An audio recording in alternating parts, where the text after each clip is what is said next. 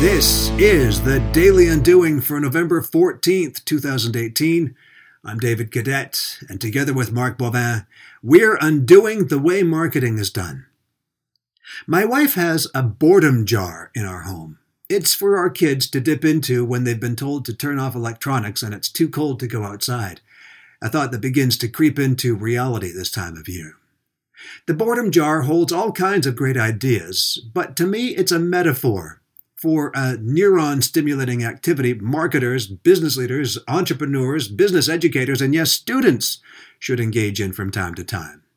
But rather than draw ideas from the boredom jar, we should be putting ideas into the boredom jar. The boredom jar, to me, is more than just a vat of ideas to do when we're bored. It's a contingency plan.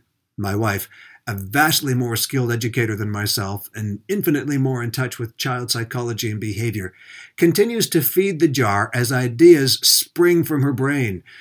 I think it's the job of entrepreneurs and business owners and makers of products we want our customers to buy to keep ahead of our customers with ideas they might just want when they're, bored, tired, or unsatisfied with what we're giving them.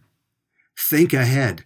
Build your own boredom jar. Unless, of course, your products magically evolve by themselves. Undoing marketing.